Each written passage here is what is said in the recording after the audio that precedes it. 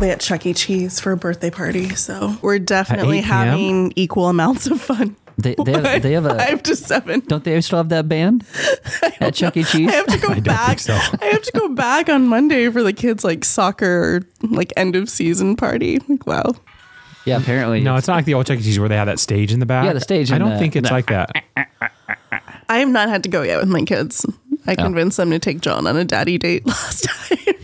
Bye. So here's what you can do. You can feel very spiritual and go back and just imagine what it was like for people going into the temple on Jesus' day before he drove out the moneylenders. Because when you go to Chuck E. Cheese, you're not allowed to use your money. Do you want me to flip tables? Is that what you're saying? You got to exchange your money for Chuck E. Cheese money, just like you did at the temple. Oh, that Roman money is not good enough. You got to exchange it for temple money. Right. And then you can buy the sacrifices you want, because also your goat's not good enough to please. You got to buy ours. To please the little idols that are my children. Yes. See? It's just like going to the temple on Jesus' day. Flip some tables. I'll go viral real quick. Well, welcome back, Aaron. Should we even point that out? Do we need to point that out? Do we? Vashti. What about her? How did you write a whole sermon on Vashti? Seriously. It's a gift. How'd you pick these women?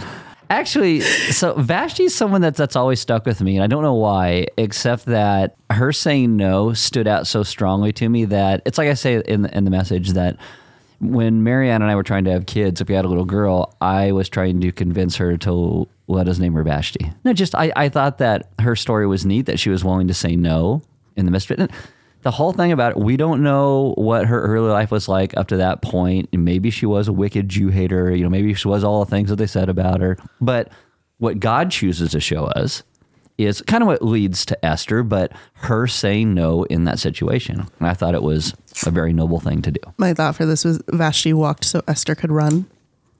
Oh my goodness. Well, Esther didn't run. Vashti walked. Esther kind of got drug in the middle of it and stumbled all over the place and then finally grew up and then ran.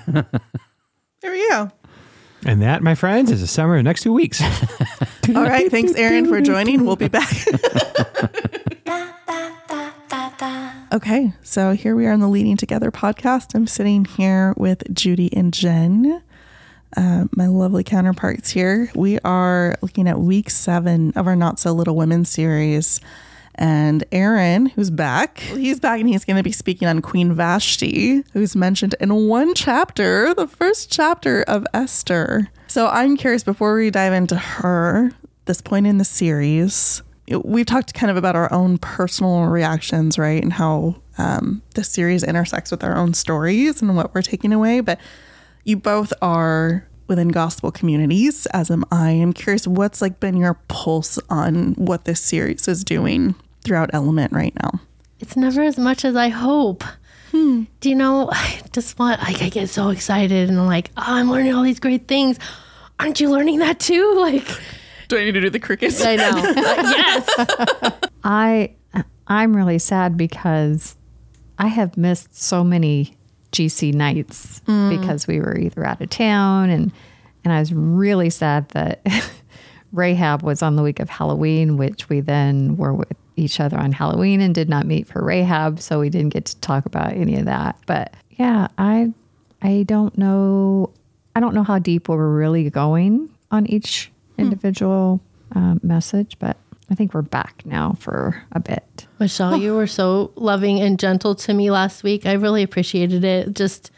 I got really narrow-minded last week, and listening back, I'm like, it's okay, because I don't know why. I talked to God a lot about it, because with Rahab, I felt fiercely just protective of her character. Yeah. I was like, don't you dare call her a liar or a prostitute. You know what I mean? She's way more than that. Yeah. Yes. I felt, and then for this woman, I didn't feel that. And I'm like, God, why can't I have equal compassion for these women?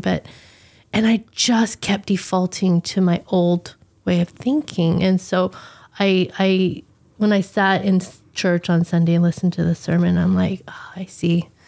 And it was good, to hash it out here. And you were just so gentle and loving to me. So, it was good. Well, thank you. Thank you. I just really appreciate your transparency. I didn't feel like you were necessarily being narrow-minded. I thought it was just processing in real time. Yeah.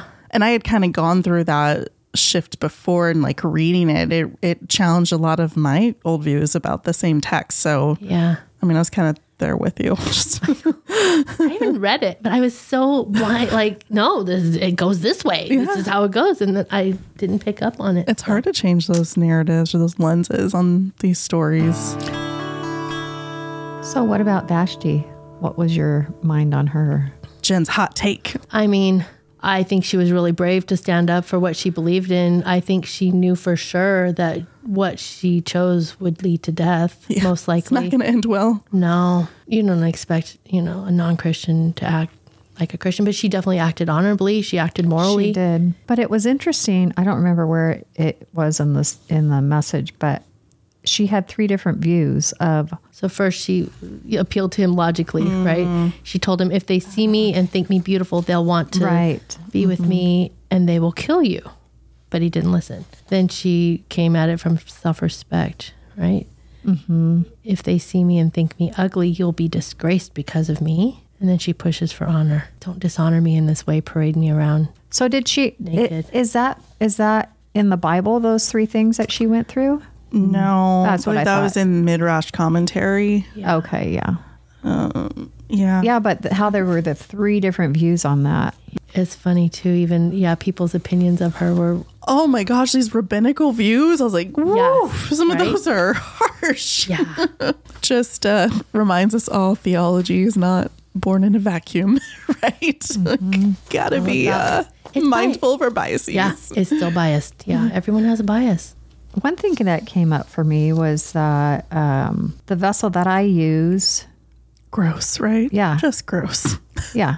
And then it says, neither Mede nor Persian, but Chaldean. Do you want to see her? They told him, yes, only if she was naked. So I was kind of thinking of that in the today's language of, so what do we do when we hear a story that comes up like that and somebody throws something in there that's so crude like that? Do we then want to push for more to just get the story even more ramped up, or do we shut it down?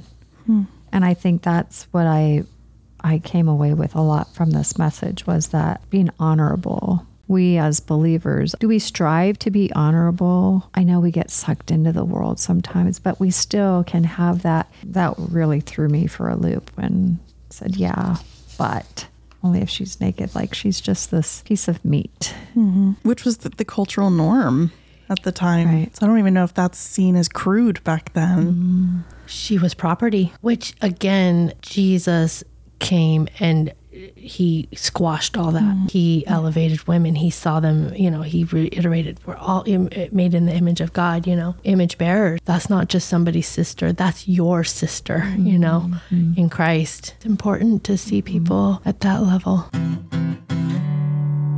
Also honor, I think I really focused on the honor theme sermon and just thinking about all the areas of our life where that should show up. And I was even thinking about social media, and I don't really go on there, but I know some people do, and they just think, I'm going to change this person's mind with the perfectly worded comment, that'll do it, that'll show them and work. Right. Not going to work. The whole concept of honor really stood out to me. This is like the king's, I was going to say henchmen. I don't think they were henchmen, but in the tone of the story, I guess henchman fits. So they're talking to him, and it says, so this is in verse 20. So when the decree made by the king is proclaimed throughout all his kingdom, for it is vast, all women will give honor to their husbands, high and low alike. And just that concept of honor, in their eyes, honor is essentially just blind submission. But what does it mean to be honorable through the lens of the gospel? Like, to me, there's such a sharp contrast there, because according to them, Vashti would have been honoring Xerxes, right? Right. If she would have complied and gone out and paraded herself. And above all, we need to look good. It's an external, looking good external. And so is that truly honoring him? Even as I think here as women married to our husbands, what does it mean to honor them, if not this? I think really honoring your husband is encouraging them as well to be walking with the Lord and decisions that God would be pleased with. Sometimes those aren't easy ways of encouragement. Sure, there are great fun ways in how we can encourage one another, but sometimes there are hard times as well. It's just as if we're honoring our friends. We want them to be honorable to Christ. Right. And that's where I kind of landed in thinking through a lot of this, like when we honor Jesus first and foremost, I think that's when we really cultivate honor in other people. Yes. Not just giving into their whims. Right. Because this shows us, Xerxes was a nutcase in this case, as we all can be. It's so funny. They're panicking. The women will go wild in the whole nation, in the whole empire. Like if one is defiant. I know. If word gets out, well, chaos in the streets. It's really kind of a funny reaction. But don't you see this still going on today? I mean, in some circles, about honoring your husband and what that looks like. Oh, totally. I just appreciate being in a church who Aaron does not stay in this little box. A mutual honor between, spouses, mutual love. Mm-hmm. Yeah.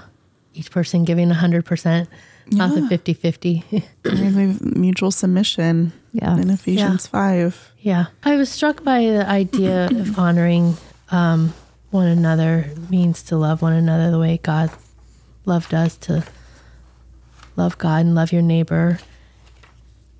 And I think that is missing a lot in our society right now, that when we see people that are other than us, that have different ideas than us, we tend to fear them, and that fear sort of leads to hate. And instead of seeing them as a neighbor to be loved, we see them as an enemy to be defeated. And we need to get back to love your neighbor as yourself, regardless of our disagreements, that the gospel pulls us all together, to unify us under the banner of love that God has given to us. And so, just our highest ethic just needs to be love.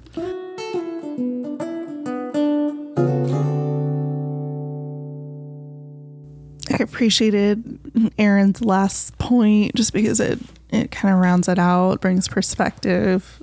This isn't some behavioristic message on how to be more honorable. And, although we should live honorably because Jesus has sought us and loved us and rescued us. But Marie says, as great as character is, character doesn't save us. That's exactly. Only Jesus saves us. I circled that too. And you think about it, even in this instance, Vashti, right, made an honorable decision. And it really didn't save her. She likely was executed for that. What truly saves us is the rescue that comes from Jesus alone. And that's going out for all the legalists out there that think you can, work your way in. And it's the salvation brings character. It's so good.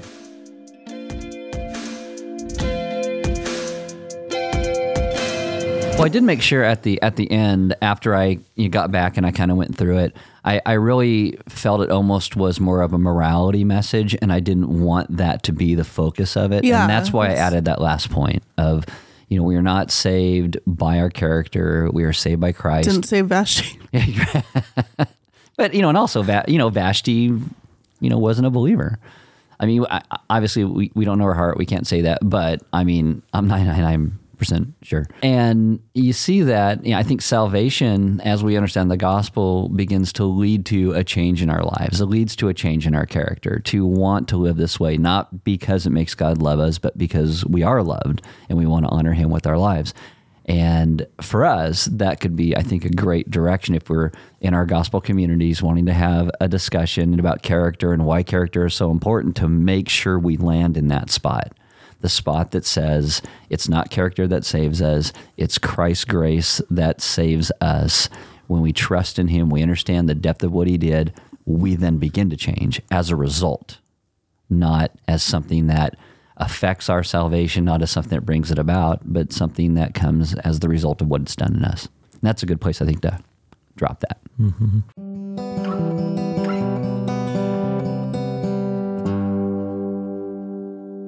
That's a good ending right there. That's a great ending. There's nothing to follow up on that. Yeah. Well, it doesn't have to. The last 2 weeks have been like 3 weeks since I haven't been here. Have been like 18 minutes long. I'm like, man, trim these things down. They don't need to be trimmed. It's a good length. It's like another 80%. And some could see that as a positive thing. But of course, it is a negative. They be wrong.